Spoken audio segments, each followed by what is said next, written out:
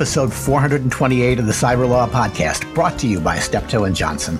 We're lawyers talking technology, security, privacy, and government, and we're about to express views not held by our institutions, our friends, our clients, our family, or really even our pets. Joining me for the News Roundup, Nate Jones, co-founder of Culper Partners, formerly with the Justice Department and the National Security Council. Jamil Jaffer, founder and executive director of the National Security Institute, and really 100 other things. Jordan Schneider, who is the China tech analyst at the Rhodium Group and the host of the excellent China Talk podcast and newsletter. And I'm Stuart Baker, formerly with NSA and DHS, the host and chief provocateur for today. We're going to go back and talk about the China tech ban for the third time, I think, in a row. This is a new tech ban that we're seeing rumors of. It's not in place yet. Yes.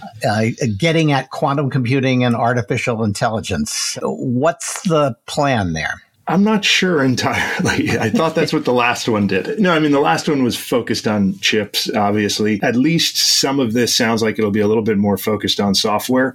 What exactly that means, it sounds like they may not even know. It sounds like they're still working out the details, talking to some folks in industry. It could be focused on certain types of software that, China might want to utilize, either in hardware or in their software development, or it could be focused on finished products or all of the above and everything in between. It's a little hard to tell at this point. But, I think it's indicative of the fact that, as we've talked about before, Stuart, I think there's a growing consensus here in the U.S. in terms of sort of what the threat is and what the challenges we face with respect to China, particularly in the tech sector, and that's one of relatively limited economic opportunity for America over the long term inside of China, and a concerted effort by China to kind of, replace us domestically and then attempt to compete with us internationally. And, I think the challenge that the Biden administration has here is, in the short to medium term, there's still a fair amount of dependency between the two countries that provides an opportunity for them with moves like this, right, to slow China's advancement of these emerging technologies. But it also poses risk for other aspects of American industry, again, including the tech sector. And so I'm not surprised to see them continue to push forward with these types of steps. These kinds of steps carry risk, but I think on balance, given what's at stake here with these types of technology and the risks associated with falling behind China in their development, I think that's why you're seeing the Biden administration be so forward-leaning with these moves. So, Jordan, you've got a good piece out on what a bombshell this was for U.S.-China tech relations. And you don't talk as much as I think maybe you could have about what kind of retaliation we should be looking for. China is nothing if not a believer in tit for tat. And so the question is, what are they, if you're on the National Security Council for the CCP, you have to have a list of options for retaliation. What's on that list? Yeah, very briefly on the sort of bringing export controls to other markets piece. Semis is relatively straightforward to find choke points, but almost everything else is going to be a lot harder to sort of find a line that they think is defensible. I mean, talking about like software controls with all these AI models, like the dominant model may end up turning out to be something that's open source that you can't even tell, Google or Microsoft or OpenAI not to sell into China. So it's going to be it's going to be a really difficult process for BIS to really figure out where exactly they're going to want to draw the line on those force models. Which is why they're talking to the people who are trying to commercialize AI. They're trying to find something that will work and be enforceable. So coming back to retaliation, what you would think of as sort of like straightforward and proportional and confined to the chip space or microelectronic space, all those options are really not great for the Chinese. So you have rare earths and semiconductor packaging, both of which, if China shoots that gun, they can only really fire it once because it's a gun where the wound lasts 2 or 3 years. Yeah. And then all of a sudden you lose jobs, you lose market share, and you lose leverage. So then you come to sort of making the lives of Apple and Tesla and other firms that really rely, and firms like down the stack that really rely on Chinese inputs, making their lives harder. But isn't that the same problem? You're basically saying we are an unreliable supplier. Flee.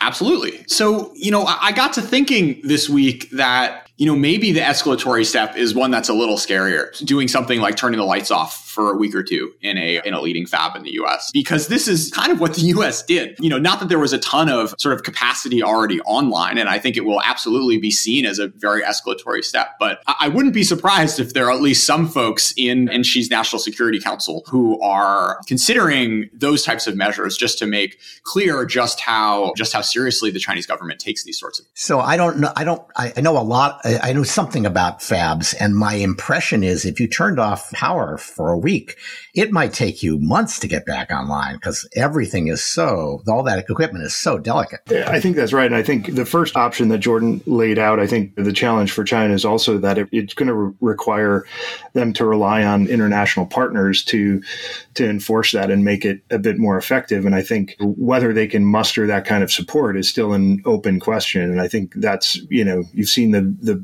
Biden administration on our end trying to usher the troops and hold people together on some of this stuff. And I think that's still an open question a bit for them too. The second one, I think the challenge for them is, it kind of kicks us in the shorts and it may be worth doing, but it doesn't really, in terms of these emerging technologies, do much to slow us down, right? And I think the third option, I hope they're considering the fact that could lead to escalation and cause a U.S. response that is to escalate things in what would be an unproductive way. And again, not necessarily advance China's goals in convincing us to back off or back down on some of these measures, and doesn't really, if your eye is on the prize of, being the first and fastest to these kinds of emerging technologies, then I don't think any of this really advances China's goal on that front. So, yeah, I mean, you have these sort of new Chinese government initiatives talking about sort of like building new homes for foreign semiconductor FDI and facilitating fab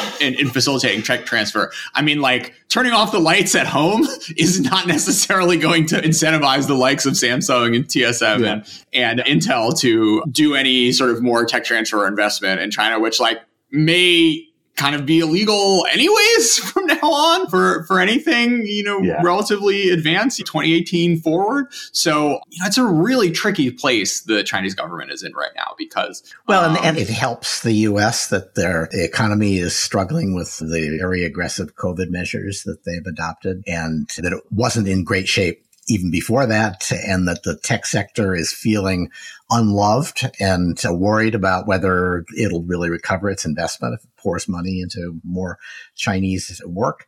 So yeah, it's a surprisingly bad time to be the leader of China. All right. Well, let me switch the focus to what China is doing already in the U.S. The Justice Department announced that they have indicted, in part of this, it's, they've indicted a couple of Chinese spies who are not in the United States and are not likely ever to be in the United States. So it's mostly a long press release about what they did.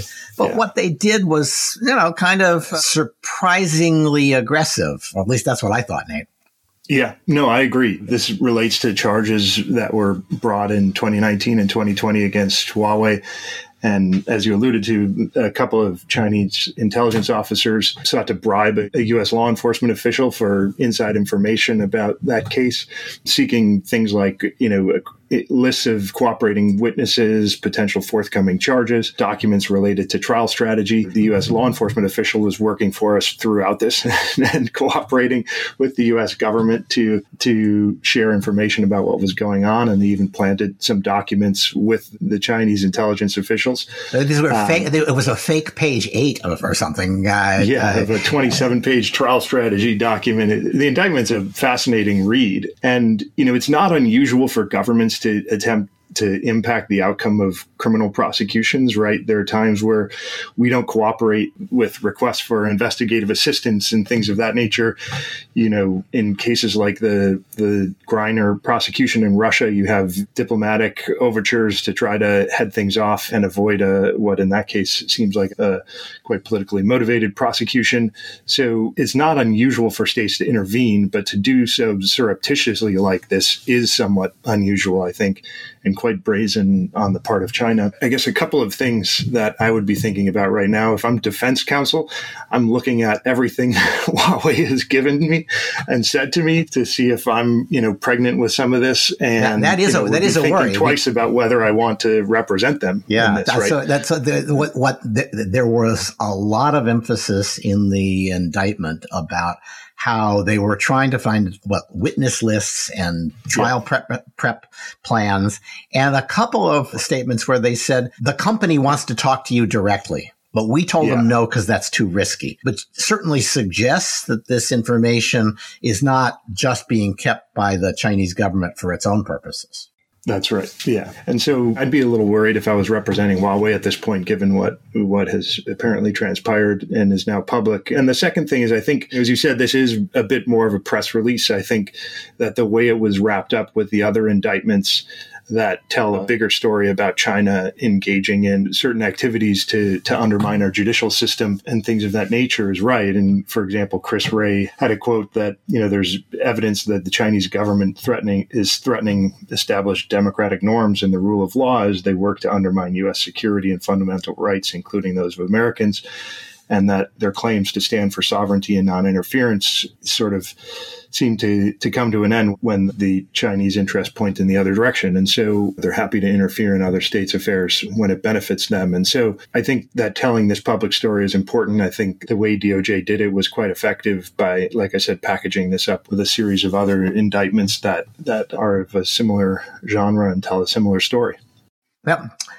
Everybody is piling on China. There's a national intelligence assessment that is in the same vein, Jamil, basically talking about how China and Russia are expanding and their digital authoritarianism to new targets in the West. And I wasn't surprised by anything I saw in there. Were you? No, I think that's exactly right. I mean, I think that we have known for a long time that China is seeking to expand what I would call sort of its repressive efforts, right? China engages in significant repression within its own country against whether you're talking about the Muslim Uyghurs in the Xinjiang province, or what they did with democracy activists in Hong Kong, or their threats against Taiwan.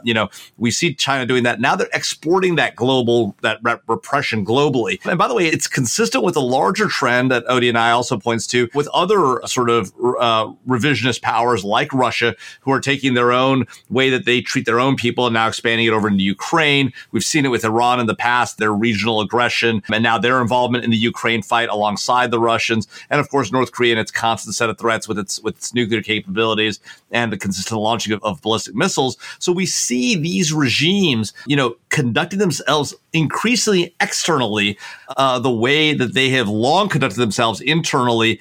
And part of that, I think, is a response to America's failure to effectively deter this kind of behavior overseas and to punish it when it happens outside of those nations' borders. Yeah, and that's because it's not obvious how we should or what additional we can do. But I agree, we're going to see more of this, and it's going to be more brazen and more painful for individuals and for companies that end up in the sights of these governments. And we do need a better way to defend America when this happens.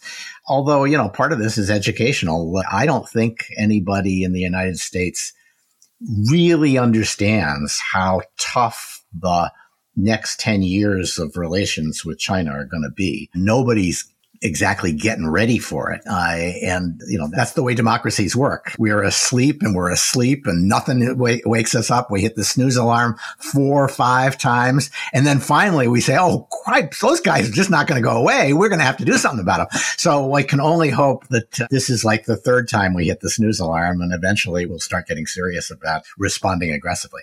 I do worry, Stuart, that you're exactly right. And this is, by the way, this is consistent U.S. behavior. It has been for generations, right? We don't wake up until the alarm actually goes off or whatever, bomb explodes or whatever the thing is. And I worry that with China, we're going to end up in the same place, right? We already saw what they could potentially do to Taiwan in terms of a blockade and the impact that'll have on us. We saw that during the pandemic with PPE. And there's a lot of talk about supply chains. And yes, there's some movement, with the bipartisan infrastructure law and the so-called Inflation Reduction Act. But let's be real. We are not doing what it takes to be resilient against a real supply chain threat from China. And that's a huge problem. It's one thing if they're making T-shirts and clothing. It's another thing when they're supplying us with the vast majority of processing for rare earth metals, and they and countries within their nearby orbit, Taiwan in particular, are supplying us with the bulk of our semiconductors. And we're not, these factories aren't going to be built here for 5-10 years, and then they're still not going to produce all the kind of semiconductors we need. So this is a huge problem. So this brings us, of course, to TikTok. Jordan, there was a really good article, I thought, in the Washington Post, really detailed, looking into TikTok, its relationship with ByteDance, its relationship with the Chinese government, and pretty deeply reported on what I have to call the complete disarray in the Biden administration to match the aimlessness of the Trump administration, sort of free-floating hostility and no action with respect to TikTok. What did you take away as somebody who really understands the China problem? Stuart, I've been coming on this show for 2 years now, and I think every other episode we have the same exact conversation about TikTok. Yeah, it's a problem. It is. And the Biden administration hasn't done anything about it yet. It's surprising because it's been a while. The sort of ebbs and flows of when the media gets interested in this, when the Republicans get interested in this, are a little mysterious to me. I mean, clearly, the screams are coming from inside the House. The amount of reporting from this Washington Post article, from Bloomberg and Forbes articles of what I can only assume are American employees of TikTok calling out to reporters saying, guys, the current state of affairs is not a functional one. It sort of evinces the central problem that this is an incredibly powerful, influential platform, which basically has zero oversight right now. And Trump sort of was almost going to do something about it. Then he was going to do this weird Oracle deal. Then that fell apart. Then we had a coup. And, here we are 2 years later. I mean, there was a really interesting piece in the New York Times, I believe, a few weeks ago, talking about the sort of internal administration deliberations, which I can only assume was sourced from Lisa Monaco, because the framing of the piece was saying, she's raising her hand and trying to stop the train of them finding some sort of solution where TikTok promises that the data doesn't go into China or something, which I think is fundamentally untenable, because the important thing is not the data, it's the control of the algorithm and the impact that, that being able to, dictate or nudge what 100 million potentially Americans see for 20, 30 minutes a day when they're sitting on the toilet can have on the discourse in the US. The amount of sort of political discussion that is happening on this app sort of completely blows away the argument that TikTok has been trying to say for years, that we're this sort of joyous, happy, nonpartisan thing. And if it's sort of a central forum for American political discourse, I don't really want, the folks who own that to be subject and vulnerable to retaliation by authorities in Beijing. And, hopefully the sort of all the whispers are building towards a more aggressive response than I think folks on the other side of the aisle were fearing out of the Biden administration. Yeah. So, Nate, it looks as though some of the internal disciplining at TikTok is taking the form of investigations for conflicts of interest. Yeah. So they say this, while TikTok was getting banned and then unbanned by Trump in 2020, they made a bit of noise about hiring a former Air Force veteran and former law enforcement official from the U.S. to serve as their chief security officer. Now, after reportedly attempting to impose some discipline there, trying to sort out this question that Jordan talked about of how they're going to protect U.S. persons' data and EU persons' data and prevent it from going back to China, they decided to open several audits and make accusations against him about conflicts of interest for hiring Booz Allen and some other consulting firms, which, whether he had conflicts or not, a lot of those firms seem like obvious ones that a lot of companies turn to for this kind of stuff. So whether there's some minor conflict or not, I think those decisions can probably have innocent explanations as well. And so it does very much feel like this was retaliation and an effort to drive him out. So now we've got Beijing taking action against somebody who was reportedly trying to bring the company closer in line to measures that might be acceptable to the Treasury Department and the CFIUS Committee. And so I think, as Jordan was explaining, I think the broader environment here of even just the things we talked about earlier in terms of the restrictions being posed on China, the efforts China is going to undermine, prosecutions here in the United States and so on and so forth are not going to help TikTok and ByteDance in this process. This story certainly isn't going to help them. But the flip side of that is, since Trump made the decision to reverse the ban in 2020, the app has only grown in popularity. And there were reports at the time that one of the reasons he reversed course on that was because it was so popular with young people that he didn't want to be known as the guy who banned it. And I think, it is, we can say what you will about that, but I think that despite the fact that concerns have deepened about this, so has use and affinity for the app. And I think it's a tough position for the Biden administration to be in, because there are real reasons to act here, but action is probably going to have some cost domestically for them. Yep. I don't know about that.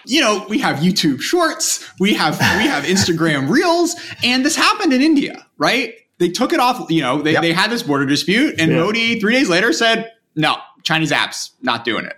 And there were domestic ones which sort of flourished very quickly after the fact. And yes, it is uncomfortable and awkward. And I think it would sort of be a better solution for a US firm to just buy the business and not have ByteDance have to sort of they've done an incredible thing creating this platform. And I think it's not a great thing for capitalism to just sort of zap something that's worth hundreds of billions of dollars that really should have been taken care of way before it got to this. But they're not going to get the algorithm. The Chinese government has already said that's a matter of national security, what we let your kids see. And so how valuable is TikTok without the algorithm? I'm not sure there's that much there. That feels like Reels. Yeah. I mean, I think with if you get the data, right? Okay. Yeah, maybe. You'd be able to. Well, maybe some fun with it. I don't know. Maybe this is what Elon Musk should be doing with Twitter. Yeah. Turn it into TikTok. All right, we'll come back to Elon. Meanwhile, actually, we're there. His other company is facing criminal investigation. Nate, there's been so much complaining about full self-driving as a label that I guess it's not surprising that he's being accused of misleading people. But a criminal probe strikes me as a little, well, you can do it. All right. The question is that the right Is it going to go anywhere? Yeah. I mean, it is. They've certainly made some somewhat forward-leaning statements, but for every one of those, you can find some carefully worded, heavily caveated statement that lawyers clearly had a chop on and frankly did their job on. And so I think if you look at the public record, it's a little hard to see how they put together a criminal case, in my opinion. And maybe they won't, right? It's easier to open a criminal probe than to bring an indictment. And that's what I was going to say. I think there are two possibilities here. One is that this quickly fizzles out and doesn't really go anywhere. The other possibility is that there's more than meets the eye as to what they've been doing, and there's other information that DOJ has or thinks it can obtain. But it seems pretty clear to me that for this to have legs, they're going to have other information. And if there's pretty much anything that Elon Musk has said in private, he's also tweeted. So I'm not sure how much more there is. Right, exactly. Okay. Although his messages with some of the folks at Twitter and with Jack Dorsey that came out as a result of that lawsuit were a good read. It was enjoyable. So more of that, please. Okay. So here's one that I begged Jamil to talk about. The story itself, I don't know the media that produced it, but the source is the Guacamaya hacktivist group, so-called hacktivist group. And they've been producing a lot of stories that just barely failed to make our discussion 4 or 5 times over the last several months. This one deserves some coverage, and so does Guacamaya. Yeah. So, Stuart, what happened here is that this organization is a hacking group. They were able to break into the Ministry of National Defense's IT system, and they got some documents that indicated that Mexican soldiers, I almost said Russian because we've been talking about them so often. The Mexican soldiers actually sold cartels, one of the particular cartels, weapons from the Mexican military supply stores, including fragmentation grenades. They ostensibly sold 70 grenades for 26,000 pesos a piece, which is about $1,300 a piece, and that the cartel bought at least 8 of those grenades. And they were actually delivered to them. Obviously, this is concerning, not just for Mexico and what happens there, but what's happening in our border towns, our border communities, and threats to Americans in Mexico, and then, of course, Mexican citizens themselves. What's even more interesting is that a 2019 intelligence report obtained by another Mexican NGO, the Mexicans Against Corruption and Impunity, identified that the Ministry of National Defense understood that additional material had been offered by a different soldier, including weapons and tactical gear, to a crime group around the same time frame. And so, well, actually, I take that back. It's not clear whether it was the same soldier or not, but they were aware of something like this going on. And so there's a concern that they're aware this is happening and it either is allowed to happen or nothing gets done about it. There was also additional calls that were intercepted where a criminal leader in Mexico sought to buy 2,000 rounds of AK-47 ammunition, 5,000 rounds of AR-15 ammunition, and 50 magazines for those firearms. Unclear whether those actually delivered, but more and more. And then, of course, we've heard reports that guns purchased in the United States, including a half-caliber gun used by the Jalisco cartel to shoot down a Mexican military helicopter back in 2015, actually was purchased in Portland, Oregon. And so, this combination of reporting here in just the last few weeks about Mexican cartels and where they're getting their weaponry from, obviously deeply troubling. Yeah. So the guys who made this public have done something similar to the Colombian government and to other governments, and they have a hacktivist feel, but you always have to ask, cui bono, who else might be getting some benefit from these leaks? And I'm not sure I see it. There's, I guess, a certain amount of disruption of governments if friendly to the U.S. is worthwhile if you're Russia or China. But these guys also seem to have a bit of a sense of humor. So I'm just not sure. Do you have a judgment on whether Guacamaya is for real? I have the same take you do, which is it's always important to look out for it and see if there's a nation state behind these so-called patriotic hackers or activist hackers or the like. In this case, I think your instinct is right that this is probably actually for real an activist group. But look, we know that the Mexican military has long had these challenges and had corruption issues. Interestingly enough, the most reliable force for the U.S. to work with in Mexico historically has been the Mexican Navy, interestingly enough, and they've been the most effective counter-drug and counterterrorism task force there, or running one of the most effective counter-drug, counterterrorism task forces in Mexico. Well, let's turn to questions of just how clean the American government is. There was a long story about Eric Schmidt, who used to be Google's CEO and has been CEO of other tech companies and made a boatload of money. And in what seemed pretty praiseworthy, has devoted a lot of his time and a lot of his money to working with the government about making sure that technology policy actually reflected the reality of technology companies. But he's now being accused of having chaired an AI advisory committee while making a boatload of investments in artificial intelligence startups. And, I'm of two minds about that. It's not clear to me that he shouldn't have done that, but you can see that it would be awkward for him to be advising on how badly we need to pay for investment and at the same time benefiting from any payments we make on investment. Yeah. I think the one thing that's important to point out here is that this is an outside advisory board that provides advice, but it doesn't have any actual direct authority over procurements or spending levels or anything like that. But yeah, is it a conflict? Of course it is on some level. Is it the most egregious example I've seen of conflicts of interest in DC? Absolutely not. You've got members of Congress trading stocks are going to be impacted by the legislation they're passing. You've got Jared Kushner with $2 billion from the Saudis. You've got company employees sometimes and executives serving on similar boards like this. I think one of the challenges is that, as I think you were alluding to, Stuart, you don't have a ton of people out there with expertise like Eric Schmidt has, and who are willing to give it away, basically. Yeah. And unless you're going to force him to divest of all of his financial interests to provide advice, you have to rely on these people to make sensible policy to some degree, I think. Well, and they disclose, right? The one clear remedy for possible conflicts is to disclose, and the agency probably can issue waivers, or it may just say the disclosure is enough. Yeah. And typically, even in these advisory board roles, people do have to make those kinds of disclosures. And I think that's where I was going, is I think that kind of transparency is important. I don't necessarily think people on the receiving end of this always are as skeptical of some of the advice they receive from people like Eric Schmidt and take their honesty and their virtue for granted. And I think it's important not just for the transparency to occur, but for the policymakers on the other side of the table to be constantly thinking about, are they telling us this because it's good for America, or are they telling me this because they have financial interests of some sort that are at stake here? And I think it's unlikely that you're going to be able to remove those conflicts entirely from this space. But I think as long as folks know about them and are appropriately cautious about the advice that they're receiving from people like this, that's about as good as we can do, I think.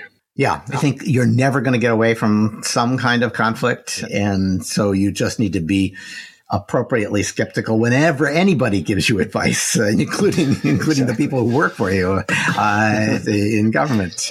Including the four of us. Exactly. Okay, let's do a little cybersecurity. TSA has unveiled its cybersecurity directive for railroads, and in contrast to the reaction of the pipelines, it got pretty good reviews. Jamil? Yeah, look, I mean, I think, Stuart, good reviews, I think there's a question there, right? I think there's a few things to say about these new guidelines and regulations. One, there is a discussion about the need for these railroads to segment out their networks, and what exactly that means and how that works, I think, is an issue of some debate. There are folks who view and read the regulations as requiring segmentation that would divide up the IT and the OT, the operational railroad networks, the switching networks. And there's significant skepticism that that's feasible in the modern environment, particularly as you need to monitor tracks all around your network. Whether that trying to create that kind of segmentation is simply just, a test for the unwary and will just ultimately fail. And so really building in resilience in what are going to be converged IT/OT networks, whether that's a smarter approach.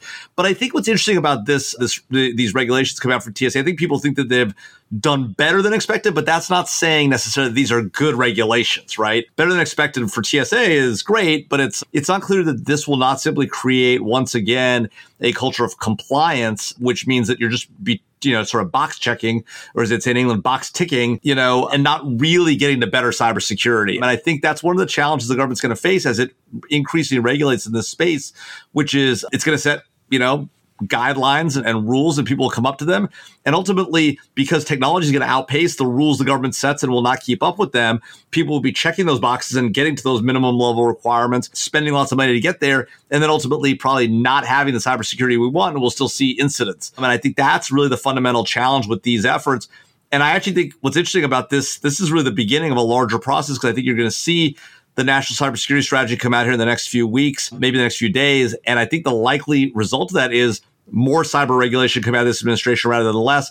It's my sense they're going to call on agencies to use their regulatory authorities more aggressively, as the TSA is doing here. Yeah, I would say this is the first stage of regulation. There was a quote in which an industry spokesman said, "This is what the responsible parts of the industry are already doing," which means that it's not regulation that's raising the bar, except for a few outliers. And it may just be box ticking, or it may be the most convenient and least expensive forms of cybersecurity that people could adopt. But you probably have to go through that stage if you want to get to something that's tougher. And I'm not sure you want to get to something that's tougher, but it is realpolitik that you have to have a set of regulations in place so that if they fail, you can tighten them, as opposed to having to draft them from scratch when you have a problem. Yeah, I think that's exactly right. I think there's no question getting ahead of it is a better move, but it's not clear to me that we're going to net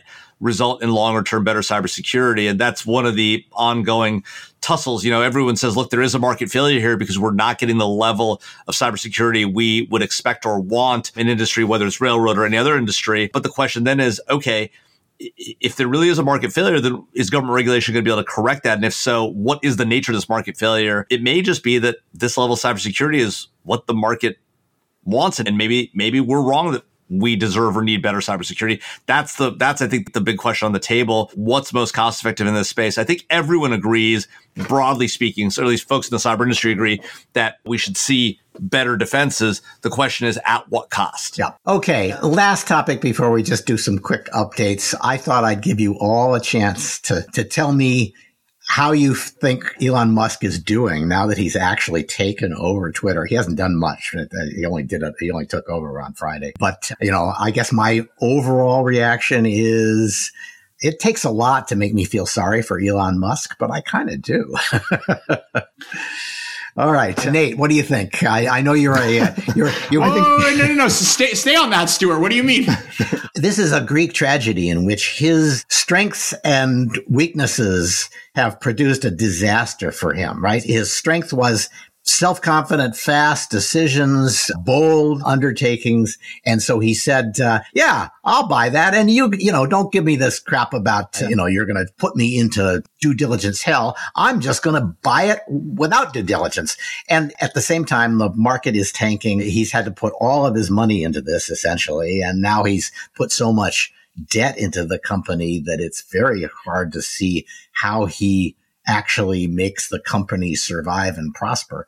So it does seem to me that he's at real grave risk of a financial meltdown here. I did sort of enjoy some of his tweets after the bird was set free, but that's pretty cold comfort when you're losing billions of dollars in market capital. I agree. I think the investment seems crazy and very risky. He mainly bought himself a problem that early indications are maybe he doesn't even want to really own, as he's now set up some kind of outside advisory committee to help him sort through some of these problems about content moderation. So I think on some level, he's failed to live up to his own commitments, as you were suggesting, and might not be as bad as some folks feared. When you look at some of his moves or reports about how he thinks about some of his moves in terms of removing, some of the executives and claiming it was for cause so he doesn't have to pay them their golden parachutes, or, trying to fire boatloads of employees before their, tomorrow's stock vest date. It turns out in running the business, he basically is the asshole we all thought he is, who doesn't think the laws and rules apply to him. And so I think in some ways he's been very much on brand, and in other ways he seems to have at least initially strayed from his brand. But I think that on that front, the jury's still out. You may see some real changes on content moderation. Yeah, I mean, the one angle that I think got a little bit of press coverage and may likely get a lot more in the coming weeks is the China vulnerability that Elon has, given Tesla's dependence on a sort of manufacturer and sales in mainland China. And you've seen him pick fights with lots of people. None of them happen to be senior Communist Party officials. To what extent that ends up playing out in potential policy changes on Twitter is something that I'm going to be following pretty closely in the months to come. Yeah, my guess is he can keep going on the fake accounts from China front as Twitter has